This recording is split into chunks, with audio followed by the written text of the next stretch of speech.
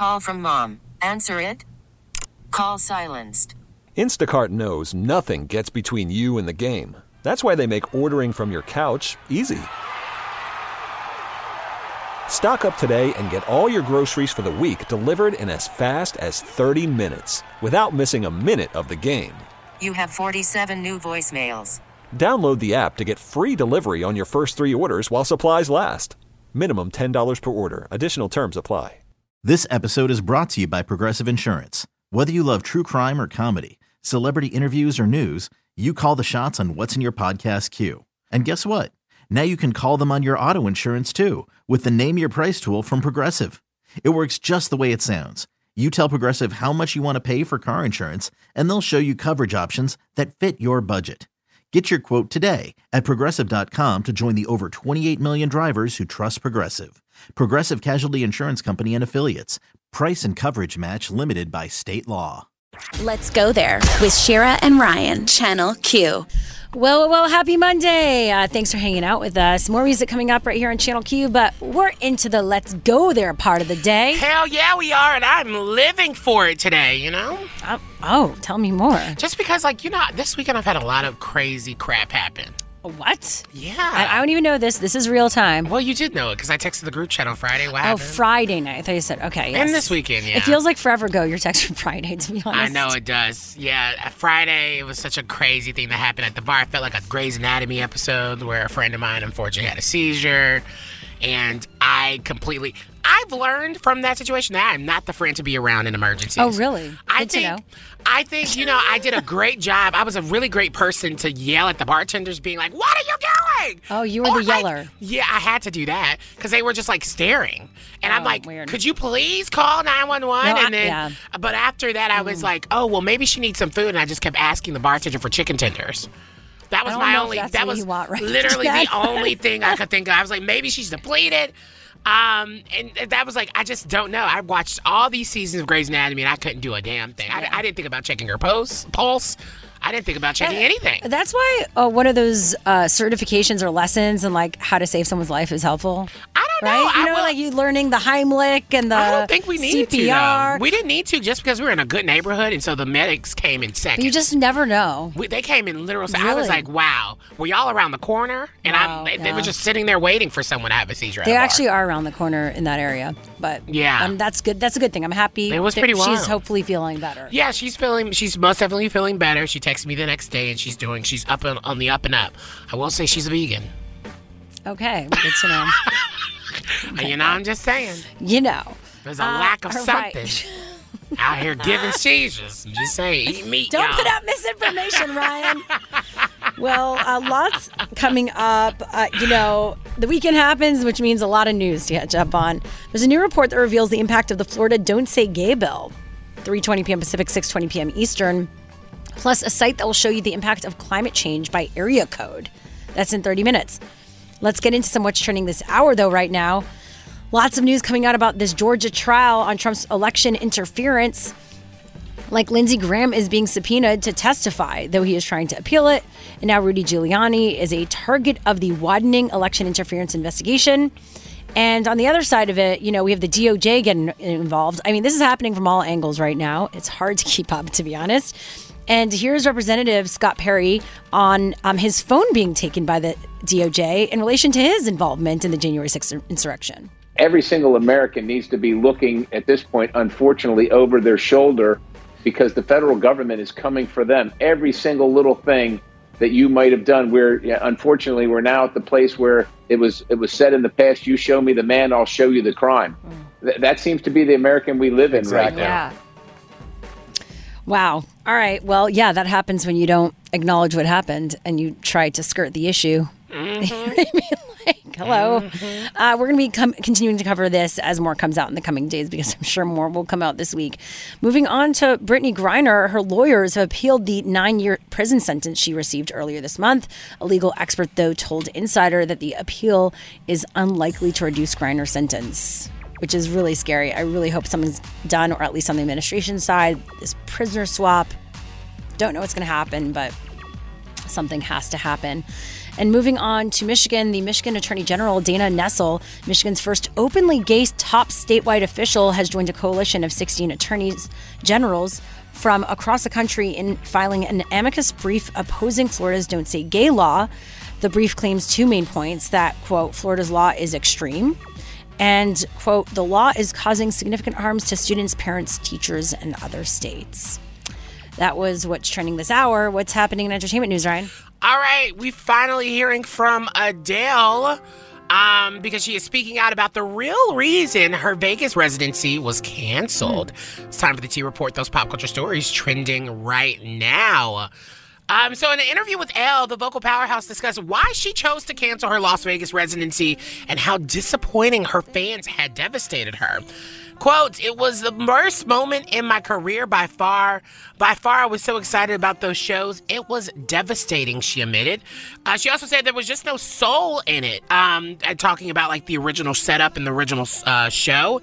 She said the stage setup wasn't right. It was very disconnected from me and my band, and it lacked intimacy. And maybe I tried too hard to give it those things in such a controlled environment. She even like talked about how embarrassed she felt and how she went into hiding.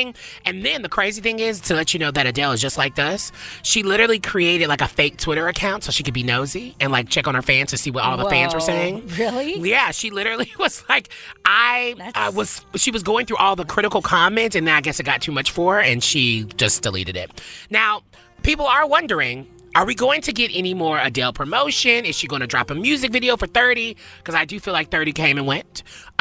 She more or less did say that she does have at least one unreleased music video for the album in the archives. And so maybe she'll drop that, because I am kind of wanting that. I really did like that album. I know a lot of people had a mixed review about it. Did you end up listening to the album? Besides the main song? No, I need to get what's the main? Oh, the main song was... this one? Oh, no. This was not the main song.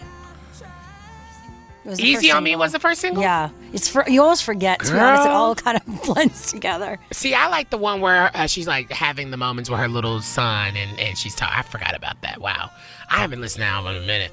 Now, she did say in her Vegas residency that she revealed that this show will actually follow the story of her career. So I guess she got her act together and they figured out a way to reimagine what this whole thing was. She said, I want to tell the story of the beginning of my career to now. I'm not going to give too much about it, but the show grows. It's going to be really beautiful. So I'm excited for it. I mean, I ain't going, but I know somebody is. Yeah, so I guess she didn't drop it completely. She's just No, she dropped the folks that... Oh, the producers. The last one. So she's coming out, so like, because that was a big deal. Like, she got a lot of money from that deal. Yeah, so she was always going to do it. She just had to take a break and recalibrate. Got it. You know, when it doesn't work, you got to figure it out. I appreciate that. It's true. When you have a really like bad team and it's totally not what you're thinking, you need to like cut it that moment, or else then if you're already, the train has left the station, it's left the station. But it's hard to do that when everyone was very critical over it. Totally. You know? That was a very ballsy move. Yeah, and I just know it's going to be so worth it because she is incredible on the stage.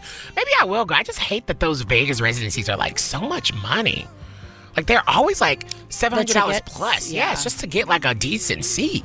Yeah. Girl. It's not very accessible. Well, that's your T Report. We got more coming up next hour. Actually, Doja Cat, it literally dragged the internet for always having something to say about her new look. We'll talk about that next hour. All right. Well, there's rumors of Trump having, quote, classified documents relating to nuclear weapons. But what exactly could those documents include? What's going on? The latest next. Let's go there with Shira and Ryan, Channel Q. Of course, we've all heard already about this Washington Post report that said that classified documents relating to nuclear weapons were among the things that FBI agents found at the Mar-a-Lago FBI raid last week. There were also a bunch of examples of secret, confidential, top secret documents listed on the official property receipt from the seizure that was also released Friday. Meanwhile, Trump is calling it a hoax, and many, like Representative Mike Turner, who are part of the GOP, are saying that this is clearly targeted and being blown out of proportion. It's true that he has classified information, or what it is, or that it was about nuclear weapons. I can tell you that there are a number of things that are classified that fall under the umbrella of nuclear weapons, but that are not necessarily things that are truly classified. And many of them you can find on your own phone as we stand here, and if they fall within that category, they're not an imminent national security threat that would rise to the level of you have to raid Donald Trump's home and spend 9 hours there. Okay, well, back with us is political commentator Jackie Coppell. Thanks for being here. Hi, thanks so much for having me. So much has happened since we last had you on. Can't even keep up. Which is it, though? Is it not as bad as the FBI and the Democrats are making it out to be, or was this clearly warranted? Well, I think, to be honest, no one knows, right? It's unclear, and we may never, to be honest, fully know what the details were, because yes, we know that the warrant was unsealed, but what did the Justice Department present? What was so compelling that the judge said, yes, I'm going to even offer the search warrant? That is actually something that may or may not become public. Now, there is a push to obviously make that public because people are saying, well, hey, what was so compelling that it was, of course we have to raid, or search, I should say, former President Trump's Mar-a-Lago estate. So we may never know exactly what is involved. In terms of, is it classified enough, right? There are different levels of classifications, and some of these were called special access, right? That is like higher than classified, higher than top secret. So while some documents may be deemed classified, but not all be that classified in the scheme of things, once you get to these higher level labels, that actually does imply that a smaller group of people is able to see it, should see it, can see it, and that the information there really is probably should be kept a secret, quite frankly. So That's where we are. Well, it's so interesting because, Trump has been claiming this is normal for former presidents to have files like this. I mean, he even threw out there that President Obama kept a ton of classified documents. And I always wonder, because you always look at things from both sides, is this something that is normal for former presidents to have some documents that do they all return these documents back to the National Archives? No, this is not normal. This is very atypical. The National Archives are supposed to have everything. It has been reported that Trump, has destroyed documents, which is a huge problem. But more than that, and I guess a twist of irony, if found to have violated federal law in removing and retaining these classified documents without authorization, he actually signed a law that strengthened the punishment for such a thing. Now, this was when he was president. This was after, Hillary and emails. And so I assume under the guise of saying we have to really make sure our secrets are kept secret, he made this a felony. Yeah. So ironically, he's in effect being sort of caught by his own law. I know that, sorry, go ahead. No, I was saying, but then they're making it like the FBI is part of this insurrection or something. They're literally taking the January 6th wording of how we've talked about these attackers and putting it on now the FBI and the administration. Well, I think that this is an interesting thing, and if you parse between the language that some folks on the right are using and others are using, there is concern that they're going after the FBI when quite frankly, there's a reputation, whether warranted or not, that Republicans and that the right are very pro-blue, very pro-law enforcement. So this attack on the FBI really goes against what that reputation is and could actually hurt Republicans, hurt the right, because law enforcement may say, look, we're just doing our job. The law says we have to go search. The FBI didn't come up with this. This was the Justice Department. There was a judge that signed off on this. They're doing their jobs. And I think again, if you listen to some of the Republicans, they've really backed off on blaming the FBI, recognizing that's probably not a road they want to go down. Yeah, and about 2 hours ago, Trump tweeted on his Truth Social account that the FBI actually, he said they stole my 3 passports, one expired, along with everything else. This is an assault on a political opponent at a level never seen before in our country, which had me thinking, has any former president had their passports taken? This just feels crazier and crazier and crazier. I'm just wondering when we will get the information. When will we know how devastating this action is, and will anything be done about it? What do you think? What can you predict, possibly? I think in terms of what things were taken, right? If you look at the warrant that was unsealed, they were allowed to take any boxes that looked like it may contain classified information. Now, truth be told, I don't know whether his passport is deemed part of documentation that should be in the National Archives. That may be the case. If that's the case, that's why they took it.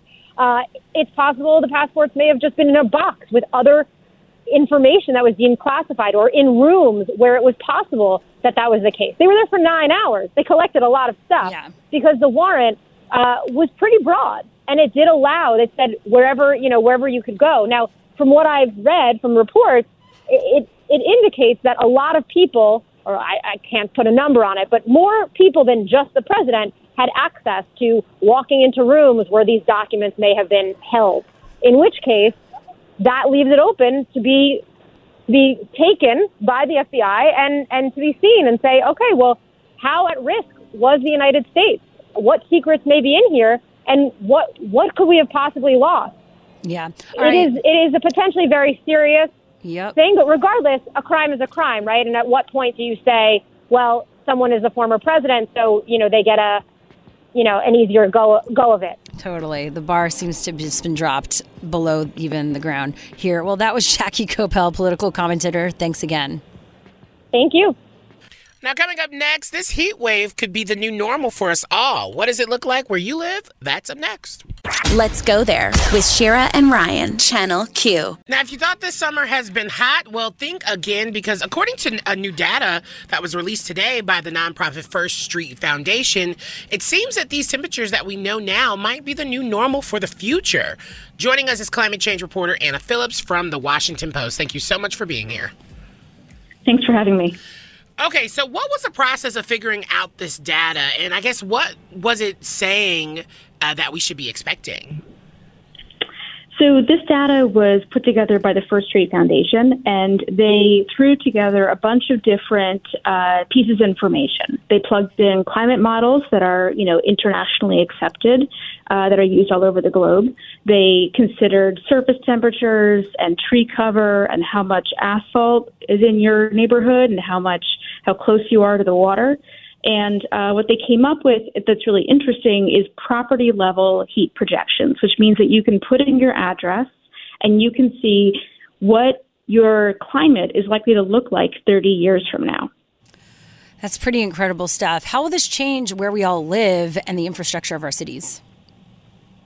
Well, I don't know that it's going to change where we live in the short term, right? I mean, people make decisions about where they live mostly based on what they can afford and where they can get a job. And what we know from census data is that Americans tend to move from the Northeast and the Midwest to the Sun Belt. So people are actually moving into parts of the country that are going to get a lot hotter. And what this data showed is that states that are in the South, from the Southeast to the Southwest, the whole kind of rim, are likely to see the largest increases in temperature and humidity over the next 30 years compared to the rest of the country. Yeah, and which brings up, because I'm someone from the South, and I think being queer and Black and all these different intersections, it really does bring up a huge risk factor to those that belong in marginalized communities. Can you talk about that?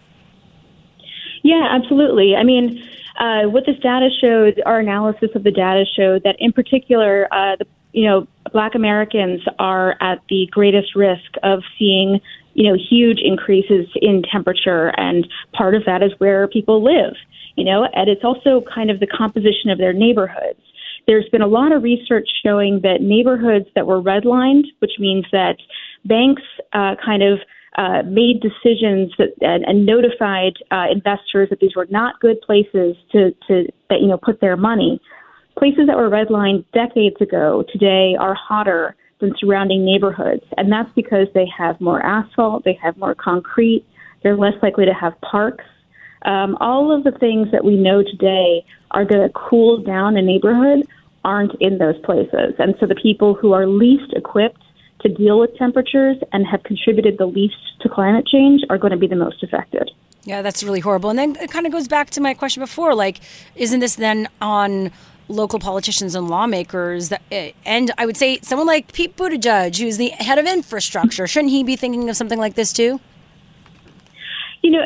Absolutely. I mean, and I think you're seeing that. I mean, this is an administration that talks about, the fact that there are, urban heat islands, which is what I just referred to, where you have neighborhoods that are incredibly hot compared to the wealthier neighborhoods that are nearby.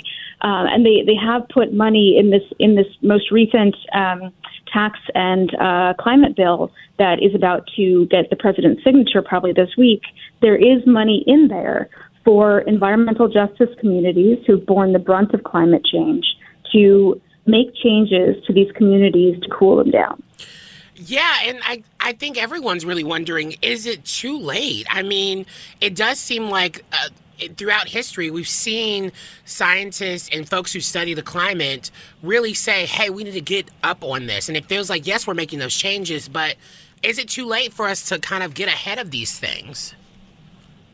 I don't think anybody who studies climate change seriously would ever tell you that it's too late, right? I mean, fundamentally, if we can reduce the amount of greenhouse gas emissions that we are putting into the atmosphere, we can change the outcomes on the ground. The question is, what can you do kind of over the next 30 years, over the next 50 years? And it's true that we have put so much carbon pollution in the atmosphere that a lot of these changes are locked in. So when we're talking about making a difference today, making changes to our emissions, we're talking about effects that we're going to see way down the road, well past, 30 years. So with this, how will it impact the future of work? Well, I think it's pretty well documented that outdoor workers are at most risk for extreme exposure to extreme heat illness, heat stroke. We know that construction workers and farm workers in particular have the highest fatality rates from heat exposure. And so at least, in the short term, people who are working in agriculture in places like Florida, for instance, are going to be enduring much hotter temperatures. And so in some parts of the country, states have responded with, passing new protections. But in most of the country, there are no safeguards for those workers. Okay, so I guess as we wrap this up, can you let everyone know how they can find the way that they can input their zip code and figure out what's happening in their neighborhood? On the website? I believe the website is riskfactor.com, but I'm not totally sure of that. I know that there's a link from our story, and the story is currently on the Washington Post homepage. And then ultimately, all of this data gets loaded into Realtor.com. And so you'll be able to put in your address and see not just the heat exposure for your house, but also the flood risk and the wildfire risk. Well, thank you so much for joining us. We really appreciate it. This was really interesting to find out, especially as these climate change conversations are coming more to the forefront. Yeah. Anna Phillips, the climate change reporter at the Washington Post, thank you so much for being here. Thank you for having me. Next up, what causes cognitive fatigue, and is there anything you can do about it? I could use a little help around this after this. Let's go there with Shira and Ryan, Channel Q. Are you tired these days? Or maybe you're just like, that brain tired. It's beyond tired, where you have mental exhaustion. Well, yes. It's called cognitive... If you're looking for an answer. Yeah, right. Yes. Are you all nodding your heads here? It's called cognitive fatigue. And there's a reason why it happens. Supposedly when you have to make a lot of difficult decisions, like it's just beyond just being busy or not getting enough sleep, but making, difficult decisions, you get a build up of this thing in your brain. And it's what converts food into energy. And so when you're tired or when you're using it too much, it gets built up. And the only way to stop it from, and to make it better is to basically get more sleep. Producer Shelby, I was reading this article. It was very confusing to me, maybe because I have cognitive issues right now, because I have this built up. Can you break it down? Well, you basically got it. So this, I don't know the proper way to say this. I'm going to call it glutamate. It can build up in your brain, and that is a really important chemical messenger, allowing your brain cells to communicate with each other. So when you have a buildup of this glutamate, it makes it harder for the part of your brain that makes decisions to activate. So that means the more you're thinking, the more you're doing, the more buildup there is, and then the harder it is to make decisions. So it's not the only way to fix this, but one way is to get more sleep, because once you're sleeping, that buildup starts to go away. fall down. Yeah. I mean, the only thing I'm taking away from this is buildup is never a good thing. True. Right? Yes. I mean, the whole thing is, it's funny because you think if you're working harder or thinking more, your brain becomes smarter. Sometimes I think like there's something called neuroplasticity, and it means that you could teach yourself new things. And, if your brain is functioning in a certain way and you add something else to that routine, your brain can learn to do that. However, I think there's a moment where that becomes too much, where your brain's like, SOS, this is too much stuff to handle at once. Well, the interesting thing that popped up for me around this was like, I've just recently become like a coffee caffeine drinker. I feel like you go and sprint, like that happens in little bits for you, like you were, and then you went off. I'm doing it now. Oh, you're doing it again? Consistently. Oh. Like, it's been like for the past, month and okay. some change that I've been consistently being like, I need coffee. Yep. Or just going to my local coffee shop every single morning. One, expensive. Two. Yes. It says in this article that caffeine is a last and final go-to, but that helps too. Just don't drink coffee later than noon. Oh. And I have realized, like, I'm like, have I gotten to the point where coffee doesn't even really help anymore? Like, it does feel like I am turning into one of those people that need to have, like, coffee, like, 6 times a day just to feel something. That's too much, yeah. You know? And I'm like, 6 is being a little facetious. I'm thinking, like, normally maybe, like, 2. And if I really need it, 3. But even that feels too much from having a moment where trying caffeine, and it took a minute for it to work, but caffeine for me has really, like, I need it at this point. Well, and I'm like, it's is a that drug. It just is it's addictive. An addiction at this point. Yeah, it is. But I do also feel that after a certain point of the day, if I've had it already, it doesn't really do anything. It doesn't. If you do it in the morning, by this time, it's worn off. Well, that's why you do other things, whether it be not just sleep. Drugs? Well, that's why Am I about to be like, working out, it's like making sure you have movement. On a new commercial for Adderall? I don't know. What should I do? There's different. I'm also figuring this out. Sometimes green tea, matcha helps. None of that holistic crap works. That's what's really annoying. All this holistic stuff that I feel like I read about or find out more about, none of that stuff works. I've had the matcha. Matcha's just green. It don't do nothing else but be green. There is no cutting corners to giving yourself more energy when you are just depleted. And I think that is a thing. This goes back to hustle culture and our thing, like we can do everything and anything we want.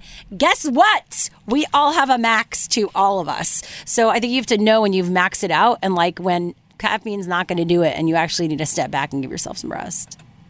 That's the answer. All right, next up, more of what's trending, including what tasteless joke Ted Cruz made about Elizabeth Warren. Oh no, next. Let's go there with Shira and Ryan, Channel Q. Call from mom. Answer it. Call silenced. Instacart knows nothing gets between you and the game. That's why they make ordering from your couch easy. Stock up today and get all your groceries for the week delivered in as fast as 30 minutes without missing a minute of the game. You have 47 new voicemails. Download the app to get free delivery on your first 3 orders while supplies last. Minimum $10 per order. Additional terms apply. Selling a little or a lot? Shopify helps you do your thing, however you cha-ching. Shopify is the global commerce platform that helps you sell at every stage of your business. From the launch your online shop stage, to the first real-life store stage, all the way to the did we just hit 1 million orders stage. Shopify is here to help you grow. Whether you're selling scented soap or offering outdoor outfits, Shopify helps you sell everywhere. From their all-in-one e-commerce platform to their in-person POS system, wherever and whatever you're selling, Shopify's got you covered. Shopify helps you turn browsers into buyers with the internet's best converting checkout. 15% better on average compared to other leading commerce platforms. And sell more with less effort thanks to Shopify Magic, your AI-powered all-star. Shopify powers 10% of all e-commerce in the U.S. And Shopify is the global force behind Allbirds, Rothy's, and Brooklinen, and millions of other entrepreneurs of every size across 175 countries. Plus, Shopify's award-winning 24/7 help is there to support your success every step of the way. Because businesses that grow with Shopify. Sign up for a $1 per month trial period at shopify.com/Odyssey Podcast, all lowercase. Go to shopify.com/Odyssey Podcast now to grow your business, no matter what stage you're in. Shopify.com/Odyssey Podcast. This episode is brought to you by Progressive Insurance. Whether you love true crime or comedy, celebrity interviews or news, you call the shots on what's in your podcast queue. And guess what? Now you can call them on your auto insurance too with the Name Your Price tool from Progressive. It works just the way it sounds. You tell Progressive how much you want to pay for car insurance, and they'll show you coverage options that fit your budget. Get your quote today at Progressive.com to join the over 28 million drivers who trust Progressive. Progressive Casualty Insurance Company and Affiliates. Price and coverage match limited by state law. Yes, and stick around for more of that great music here on Channel Q. But right now, let's get into some more show. There's a new report that shows the impact of Florida's Don't Say Gay law on online harassment. That's in 15 minutes. Then Biden is priding himself on the success of the current job market. But if it's so great, why are people still doing side hustles? That's also later on this hour. Let's get into some what's trending this hour, though, right now. Headlines. Trump claims that FBI agents seized 3 of his passports during their, quote, sneak attack raid at Mar-a-Lago. And he warns that the DOJ that terrible things are going to happen if it doesn't cool things down. But, without a legal passport, Trump would not be able to travel outside of the U.S. It's unclear what passports were seized and if it was done because the former president is considered a flight risk. It's also unclear if Trump currently has a valid passport in his possession. And moving on to footage that's emerged of Texas Senator Ted Cruz joking about Senator Elizabeth Warren potentially being a trans woman. Cruz made the comments at a rally in Nevada. Elizabeth Warren told reporters that a guy came up to her and said, "I would have voted for you if only you had a penis." Now, let me say 2 things about that. Number 1, that story is a lie. Produce this fictional person because this human being does not exist. That is not even 1/1024th true. But number 2, in today's Democrat Party, how do we know she doesn't? Gross. All right, that was what's trending this hour. What's happening in entertainment news, Ryan? Okay, let's talk anything but that. That was the worst. Yeah, sorry, trigger warning. Let's talk Doja Cat because she is slamming critics for her new look, of course. And, we talked about how people, I guess, really haven't been able to handle her new look, but it seems like she's kind of really over it at this point. It's time for the T Report, those pop culture stories trending right now. Okay, I wanted to find a Doja story, so you know me. I mean, a Doja story. So, after shaving her head and eyebrows, she's hitting back at critics of her new look. She basically said this, and I'm not going to be able to repeat the whole thing because, girl, it's bleep, bleep, bleep worthy. She said, "I won a Grammy and traveled the effing globe. I've had a #1 and I went platinum. I make hit after hit after hit, and you all want me to look affable for you so that you can go home and blank, blank, blank, blank, blank. I'm going to let you think about it." And she says you can go all do those blanks while you live in your mother's basement. Adding, go F yourselves. Now, I do feel like this is really interesting because we do have a history in pop culture where when a woman specifically, or a femme-presenting person specifically, shaves their head, it's deemed... People freak out. Oh, my God. And I thought we were over kind of that that past Britney era when she shaved her head and did the whole umbrella thing. But it seems like her fans have really been intense about the fact that she shaved all of her hair. And they won't allow her to just simply exist. They think something's wrong with her. Is that wrong? Yeah. We shouldn't assume something's wrong with someone just because they do that. Well, see, what's the balance?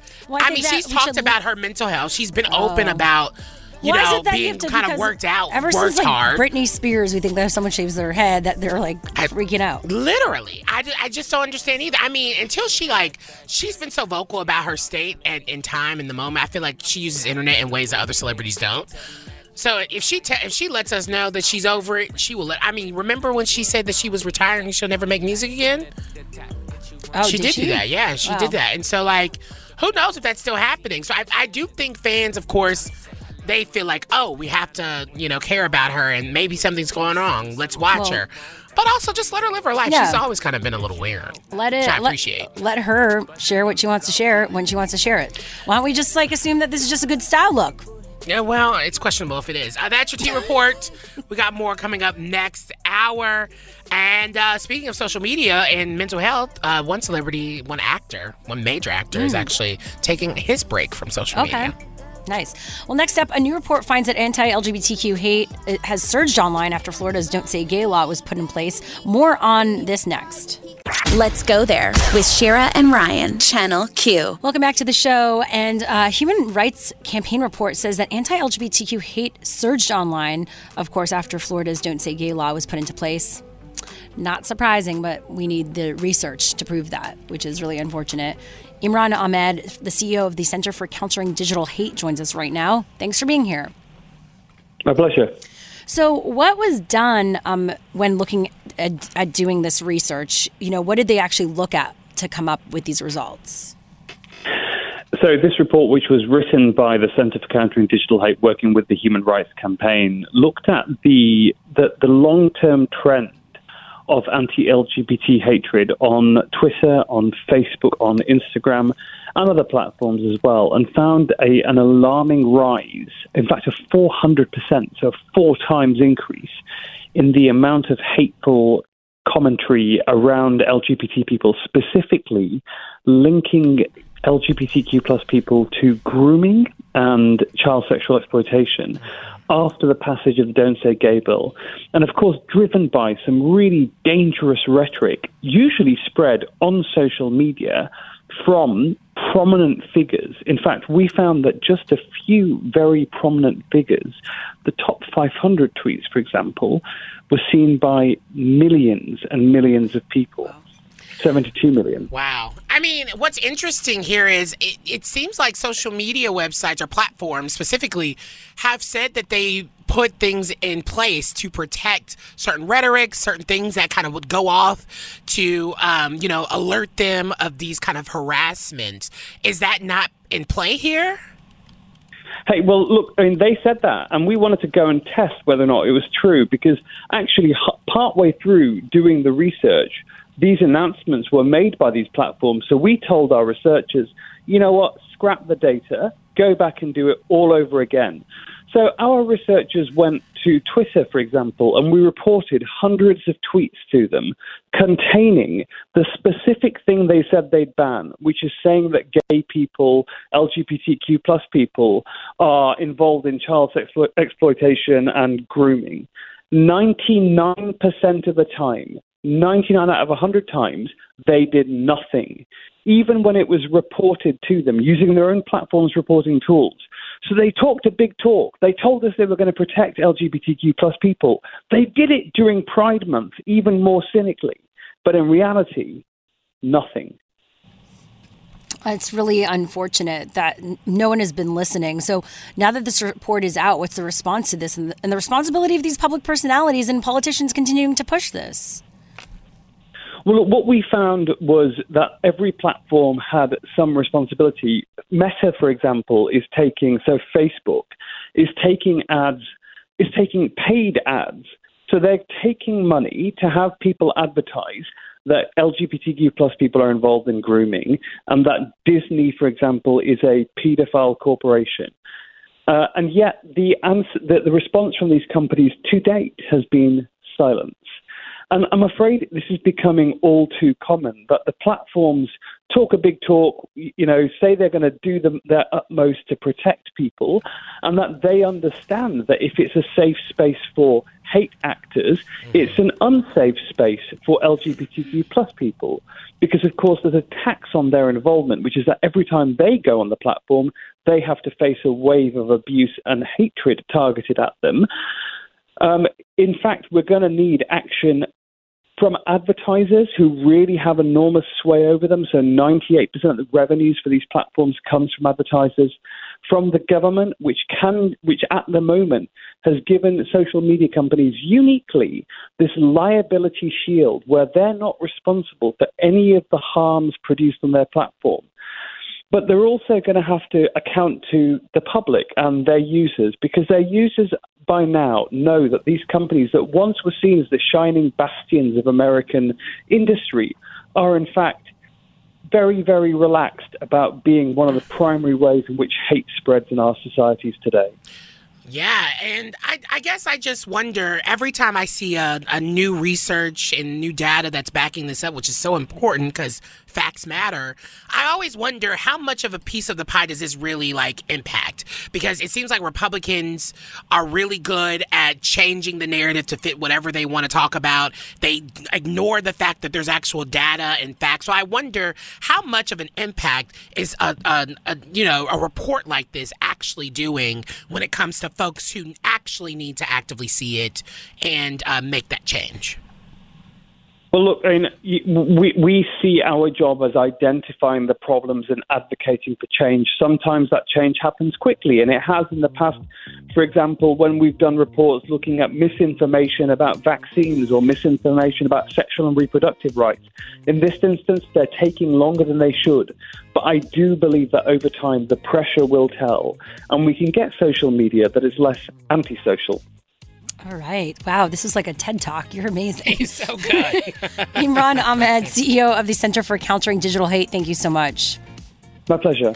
Okay, coming up next, American workers are currently experiencing one of the best job markets ever. So why are people still doing gig work? Well, I guess we'll find out up next. Let's go there with Shira and Ryan, Channel Q. According to President Biden, the unemployment rate has matched a 53-year low, and while wages haven't kept up with inflation, they are rising. So with all that good news, why are we still seeing the gig economy thrive, and will that ever change? Joining us is Lydia DePillis, economics reporter at the New York Times. Thanks for being here. Happy to be here. You know, I wonder what this says about how we view hustle culture in this country, and why are we even still doing gig work if the economy, the job market is thriving? That's right. Yeah, even by American standards, a thriving job market doesn't meet people's needs. And that's both because people need more money to live on, and also because people need to work around their other obligations, and regular conventional jobs that have employers and are paid with a W-2 just typically have not provided that, even though there's no reason why inherently they can. Yeah, so with that said, should he really be boasting about this? Because isn't it it doesn't really correlate, because it's not like the jobs, even though we're at an all-time high, as Ryan mentioned, we're not getting the money that needs to be made to want to have one job. Yeah, I think it's fair to say that wage growth has been the fastest for those on the low end of the income spectrum in fields like leisure and hospitality and retail. So that's really great to see. They're some of the only folks who have been keeping up with inflation. But if you think about it, we're coming from such a low base where we had to, work for years, or folks fought for years to raise the minimum wage to $15 an hour, which is still not the reality in most of the country, and which still can't pay for most things if you especially have any kids. So that, I think, is why folks are still having to find extra sources of income. Yeah, and I mean, we're obviously dealing with so much inflation right now, but in your article, you talked about how it's provided an extra incentive. What did you mean by that?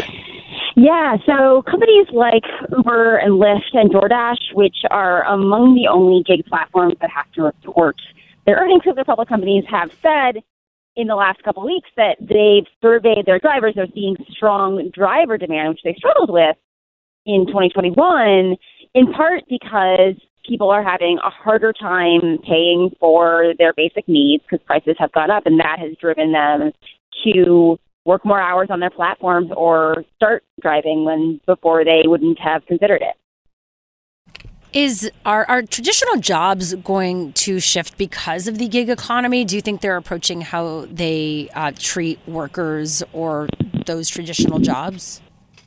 Yeah, I do think that traditional employers are feeling some degree of competition for more flexible models of work. And not all of the gig economy is simply driving on a platform or cleaning homes or walking dogs or whatever. Some of it is freelancing by choice, right? You have a skill and you want to have multiple clients and you want to be your own boss. That's the legitimate form of freelancing that I think did gain some popularity during the pandemic. There's also the form of independent contracting that's also that way, like construction and truck driving.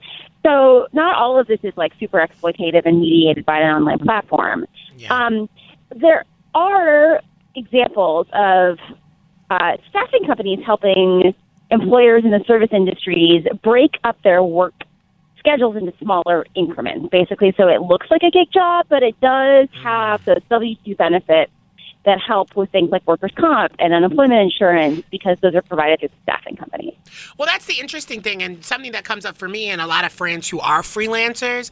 I mean, yeah, they have the flexibility of figuring out their own schedule, but like I've seen major companies kind of start relying on independent contractors in ways where they're like, oh, well, we don't have to pay you benefits because you are an independent contractor. So what's the pros and the cons of this? Because it seems like there's a lot more cons than Absolutely, pros. Yeah, there's trade-offs. And this isn't, again, just in the low-wage sectors. It's also in companies like IBM or Microsoft. They want people for big projects, and they want to be able to let go of them at the end of the day. So the question kind of becomes, from a total benefits to workers perspective, is would these jobs exist in a stable long-term sense if not for the ability to hire folks on a project basis and then let them go? I think that's a legitimate question, because it's like if you're adding these jobs that wouldn't otherwise exist, I think maybe it's sort of defensible. If you are taking away stable permanent jobs and simply just parceling them out on an incremental basis, I think that really undermines stability for a lot of workers. And it's still, I'm surprised by reporting on this how different people's motivations are for participating in this work. Some people can't find an excellent, stable job, and that's sort of forced into the gig economy. Other people don't want to know their boss ever in their lives and are really happy freelancing. So it's a really diverse population, and we just need to make sure there are types of work that fit as many people's needs as possible. Well, all right. Thank you so much for bringing this to our attention. I mean, if y'all want to go check out Lydia's article on this, go to the New York Times. It's actually great. I really enjoyed it. Lydia DePillis, economics reporter at the New York Times. Thanks for being here. Thanks for reading. Of course. All right. Well, coming up on the show, could your menstrual cycle influence your creativity? Yes. I have so much to say. I know. More next. So much. Let's go there with Shira and Ryan, Channel Q. All right. Well, a new study has found that women tend to generate, or people who can menstruate, sorry. You know, all these studies are so binary, but they said that they get more original ideas during the fertile phase of their menstrual cycle. And a lot of previous studies have found that those who can menstruate show behavioral, physical, and cognitive changes during ovulation, like brighter eyes and skin and a higher libido, which, and this is so interesting, it's actually linked to ovulation and attracting a mate. Okay. We are animals. We are such animals the way we do things, which is crazy. You know. Did you just find that out? You and me, baby, ain't nothing but. No, right. I don't know. What song is that? You don't know that song? Oh my God, this is really. Either that was a really bad cover of that song that you just gave us, or you don't have to. It's from the Bloodhound Gang, the Never Bad heard Touch. Of them. Yeah, and they wear was such these a random. I mean, speaking outfits. Of period, Bloodhound sounds. So what's interesting is I knew this. Like, we all know about PMS, right? You know to stay over. Never heard of it. Explain to me. Yeah, right. You grew up with a woman. You grew up with your mom. Yeah. And I'm sure people I hung out who with plenty of girls. Yes, people who don't get periods kind of feel the other side of it, where when someone's in that period of their menstrual cycle, literally, it's like, stay away, watch out. Yeah. Not to shame people or bring it up, but that's a reality. Is that actually a reality? It is a reality. Stay away? Yeah, because you're hormonally off. Is that just I've always felt like that's or just be sensitive. It's used be compassionate. I've always felt that it was always brought up to I don't know, in a negative way of being like, beware of that person. They're on their menstrual cycle. And it's just like, okay, yeah, I get it. Yeah, let's have some sensitivities. But does that not feel weird that there's this negativity around the way that your body just naturally works? Yeah, we should be normalizing it more and realizing that there are changes that are happening and it's not easy. And so we get to be, one, compassionate to ourselves, and then people around us get to be compassionate to us, right? Instead of being like, stay away and let's make a joke out of it. What do you ask for? I know you're being your boyfriend during your menstrual cycle is probably exhausting. What? We should get him on the phone. Actually, we probably should have. That would have been actually interesting. Do you want to call him right now? No. Oh, we have a few minutes. Come on. Do it live. No, he actually started. So here's the thing. Because I only say that because Shira loves to do like the baby talk. And we've all witnessed it. Has nothing to do with my period. No, but I think I could see you probably going into being like, oh, baby, I just want to like. No, if anything, I'm just like, why am I feeling so insecure? Why am I feeling so frustrated, like, and hard on myself? And he's like, yeah, this happens. Like, sorry to say to you, like, while your feelings are valid, this also happens to happen every time at the same time every month. Yeah, doesn't he like track your? There is an app called Flow. Is that like a partner thing? Like, is that someone like when you're in a relationship? That's something that your partner you should would be do? tracking it for so you don't get each other pregnant. Oh, okay. Yes, so that's a thing. Okay. But so he's just a smart person. It seems a little intense. Like, why are you tracking my uterus? But it also is like I appreciate it because he actually has learned like more about like how to approach me because one day I'll be like, you're horny, and so we'll be like, okay, I'm gonna come over. Or one day I'll be like, is that what the app is telling? Yes, it says today you're gonna be horny. No. And then another day it might be like, you're gonna be sensitive. Are you actually in that mood? Yeah, sometimes it'll be like, I'll just text him and be like, oh, I'm feeling like I want to get it girl, on, please, and I'll be like, yeah, the app said hormonally you're gonna be horny, or it might say you're gonna be frustrated or bloated, or you're gonna be hungry a lot, and then I'll be like, I'm really hungry. I'm telling you, and there is true. I don't want this. I don't want there this. There are a for certain any of amount of us. days in your cycle where you have a lot of energy and creativity, and guess what? One, start tracking it if you get a menstrual cycle or if you are with someone. Actually isn't tracking now. I mean, there's been so many cases with Roe v. Wade that have been brought up about using these tracking apps that can backfire on. If you're in maybe a state that is going through this, you might not want to. However, I don't know what to say about that because I'm on Flow, but. And I live in a state where. Yeah. But I would say if you're in a place where you feel okay tracking your period, it's really interesting to see what comes out of it. Yeah. Because that's a lot of, I know we all kind of like, when we're using the app, we give the app permission to like look at data and all that stuff, but that just feels really you're intense. The one who's putting in like where you're at. So it's not like it's like tracking you like it's connected to your body and like seeing when you get it. You're the one putting in the information. So you can put in whatever information you want. Yeah, but you learn a lot about yourself. All I'm saying is, after you menstruate or get your period, you'll notice a ton of energy. Take advantage of that time because, as I say, that's like the 1 week that you're probably the most normal you're going to be. Yeah. Yeah. Take advantage of it. Create some things and make sure people get it. The name of your period, Red Talk, or your Red Table Talk. This is Red Table Talk. All right, coming up, we got top of the hour news. Scotland, actually, speaking of which, is the first company or country to give a certain type of product, regardless of gender, to their citizens. We'll tell you more about that next. Let's go there with Shira and Ryan, Channel Q. Hiring for your small business? If you're not looking for professionals on LinkedIn, you're looking in the wrong place. That's like looking for your car keys in a fish tank. LinkedIn helps you hire professionals you can't find anywhere else, even those who aren't actively searching for a new job but might be open to the perfect role. In a given month, over 70% of LinkedIn users don't even visit other leading job sites. So start looking in the right place. With LinkedIn, you can hire professionals like a professional. Post your free job on linkedin.com/recommend today.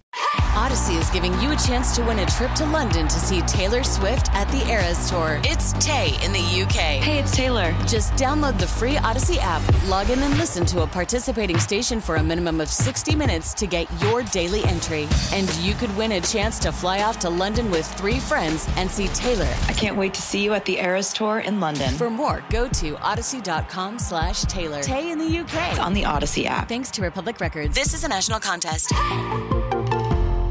Welcome back, and more music coming up right here on Channel Q. But next up on the show, more on the science of resisting temptation.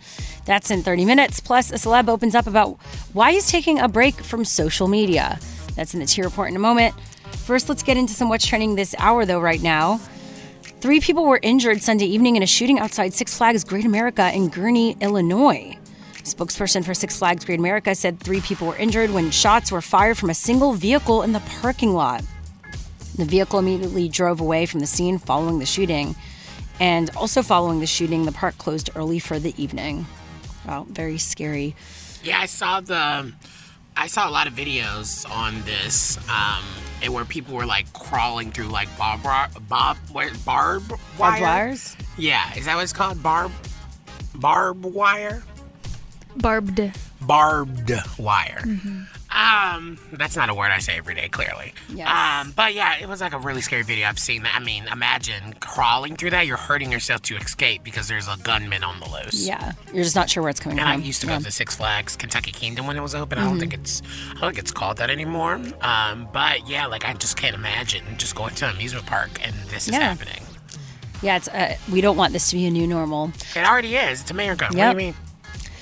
Moving on to Scotland, who seems to be doing something right. They're the first country in the world to protect the rights to free menstrual products for all who need them, thanks to a new inclusive piece of legislation. Oh my God, Shara, the period content I told today you, is yeah. on one. Period Products Free Provision Act 2021 came into force today. Scotland has provided free period products to school students since 2017, but the act will now mean councils and education providers must legally provide them for free to all people who need them, regardless of age, gender, and income.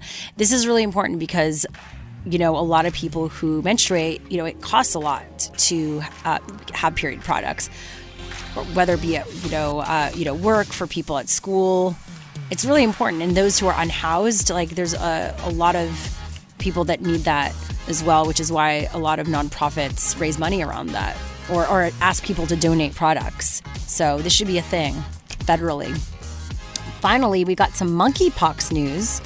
A couple in Paris tested positive for monkeypox less than 2 weeks later, and after sharing a bed with their dog, they noticed that the dog had developed lesions on his stomach as well as an ulcer. The dog was checked for monkeypox using an adapted PCR test and was found to be positive, confirmed monkeypox infection that might have been acquired through human contact transmission.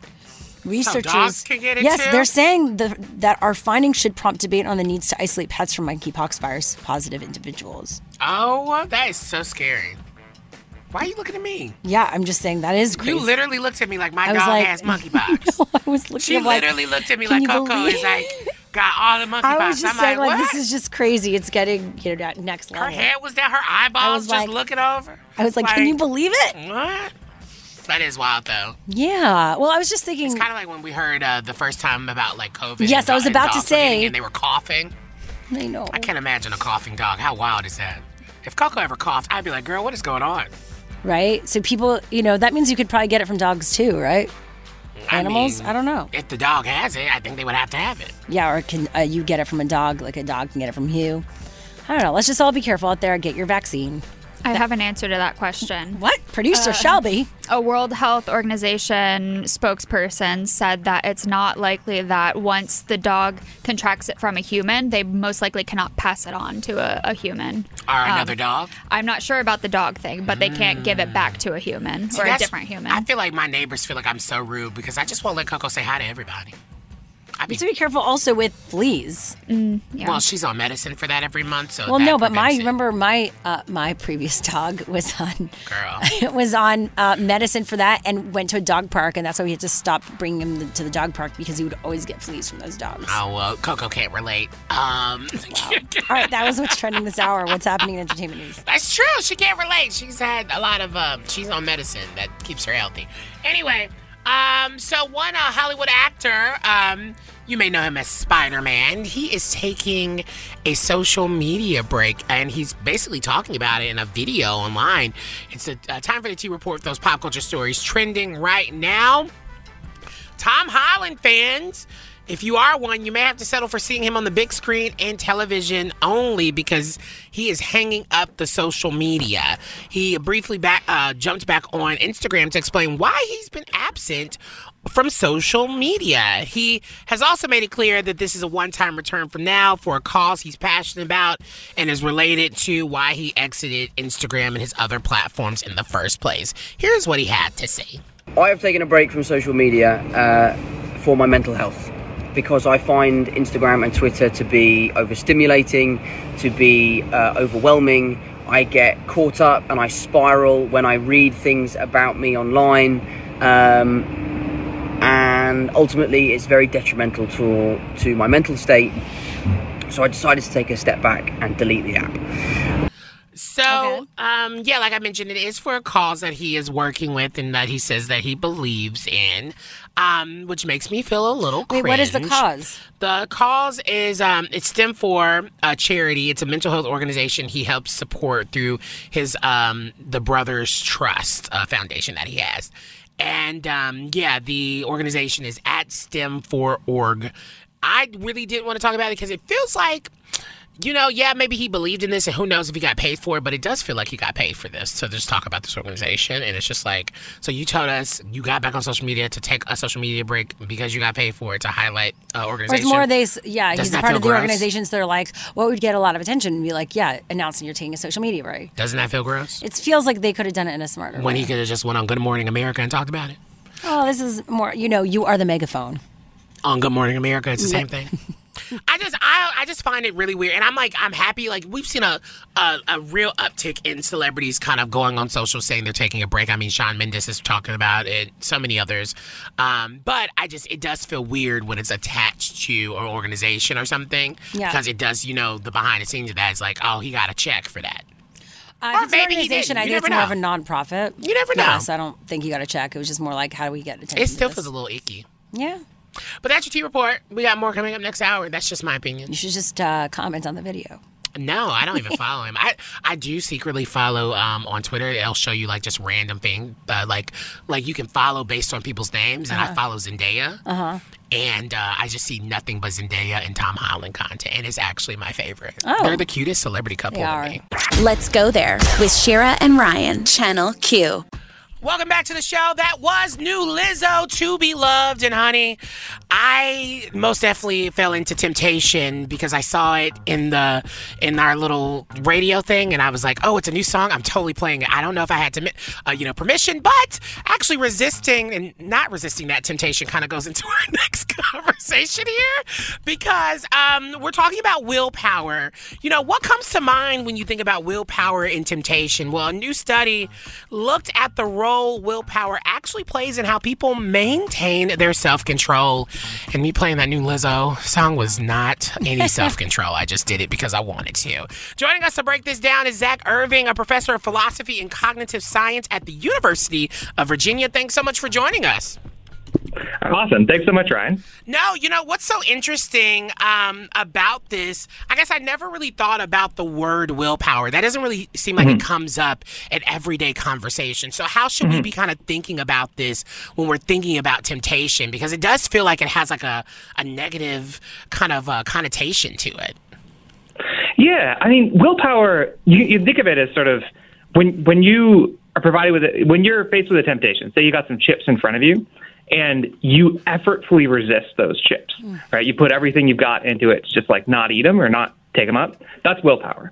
And so psychologists have theories of what that is in the brain, but I think it's sort of a thing that we engage with, all of us, all the time in our everyday lives.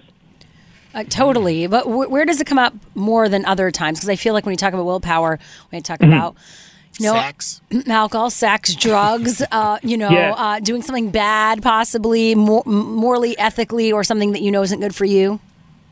Yeah, for sure. I mean, so one way people have thought about willpower, and I don't think this is quite right, but as willpower is just, for example, the way that you resist current temptations to, or self-control is what you do to resist current temptations in order to do stuff that's better for you in the future. So that sort of connotation with things that are bad is because self-control or willpower, what it does is allows you to do the things that you think are right, but that you're tempted to not do anyways. Okay, so a lot of this feels like, is just saying no or like kind of, does saying no really work? Is it that simple to kind of just say no to temptation? Well, not so much. So what we actually found in our study was that there's this really close relationship between how ordinary people think about willpower and how ordinary people think about self-control. And so that's actually not quite how economists or psychologists and philosophers have thought about it recently. They've thought really that there's one thing that's willpower, and there's this other thing that's also self-control, which is your ability, strategies that you use to sort of avoid temptation so you're not tempted in the first place. Yeah. So what we found is that almost all of those strategies are driven by willpower, or those strategies, insofar as they're self-control, they're always driven by willpower. And so that sort of just say no question, whether that's going to be effective, well, not quite, right? You need sort of strategies to make willpower better. But the way that I've thought of that is, so if you say, for example, say you don't want to eat chips, rather than just, resist chips every time they're in front of you, just don't buy chips and don't put them in the house. That's sort of a more effective way to resist that temptation. But your ability to not buy chips, that takes a lot of willpower, right? At least if you're like me, if you're at the grocery store and you like chips, because I do, it's really, really hard not to buy them. And when you get home, it's really, really hard not to just go to the corner store and buy some more chips.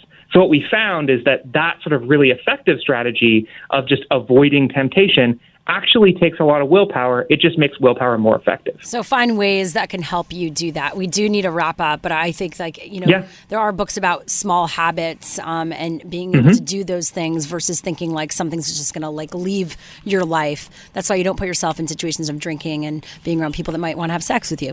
Okay. I don't know. Sure, is that a personal experience of yours or? You got to make it personal. I'm like, I know Zach, I said he was a professor of philosophy, but he's not your therapist. Zach, thank you so much for being here. I'm so sorry Shira just unloaded that on you. Thank you. That's awesome. This is great. Zach Irving. Check out more of Zach Irving's work. Like I said, he is a professor of philosophy and cognitive science at the University of Virginia. Yep. Next up, the number of lonely single men is on the rise. We'll tell you why next. Let's go there with Shira and Ryan, Channel Q. Hey, Shira, we're back. What's up? Yes, more music coming up on Channel Q. Look, right now we got some more show. In 30 minutes, the report that talks about the repercussions. Do you think we're at the top of the hour, Okay, babes? we're not. That is next hour. We are at the number of lonely single men. Oh my God, I'm losing track of my life here. And this is a story that I found to be quite interesting. Yes.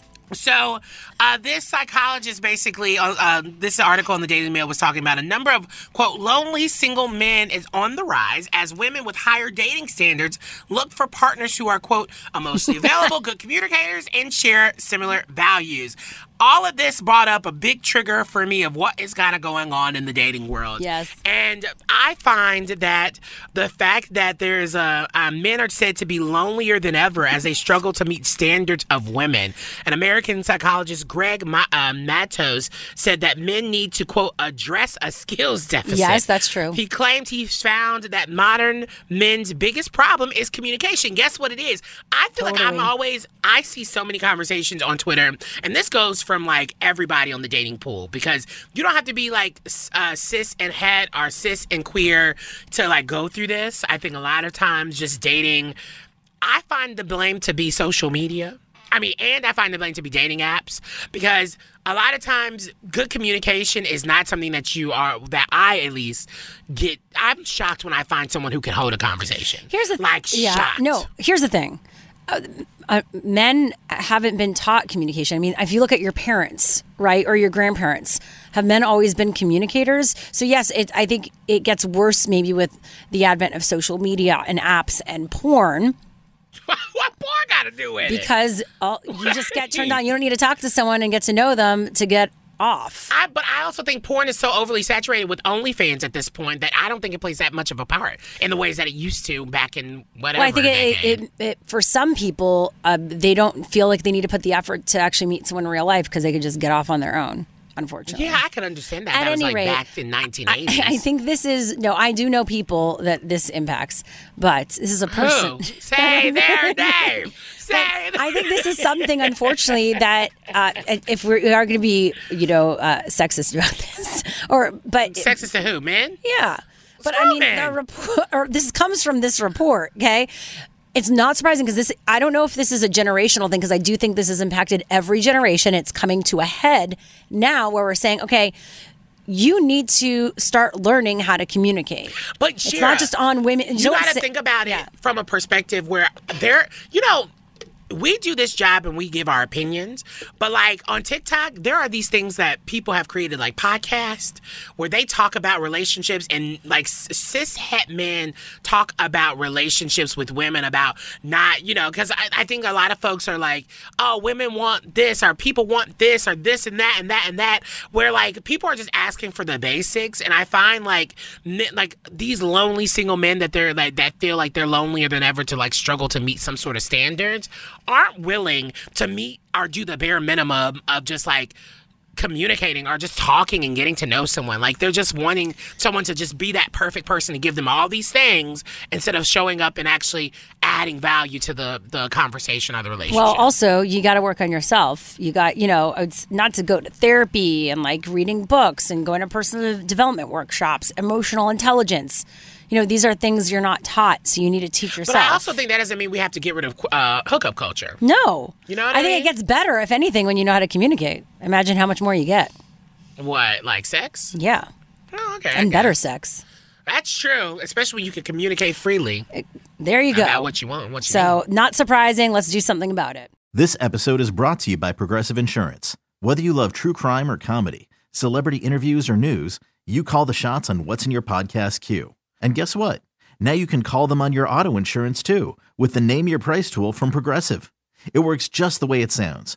You tell Progressive how much you want to pay for car insurance, and they'll show you coverage options that fit your budget.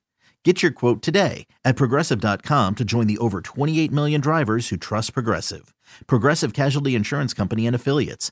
Price and coverage match limited by state law. Odyssey is giving you a chance to win a trip to London to see Taylor Swift at the Eras Tour. It's Tay in the UK. Hey, it's Taylor. Just download the free Odyssey app, log in and listen to a participating station for a minimum of 60 minutes to get your daily entry. And you could win a chance to fly off to London with 3 friends and see Taylor. I can't wait to see you at the Eras Tour in London. For more, go to odyssey.com/Taylor. Tay in the UK. It's on the Odyssey app. Thanks to Republic Records. This is a national contest.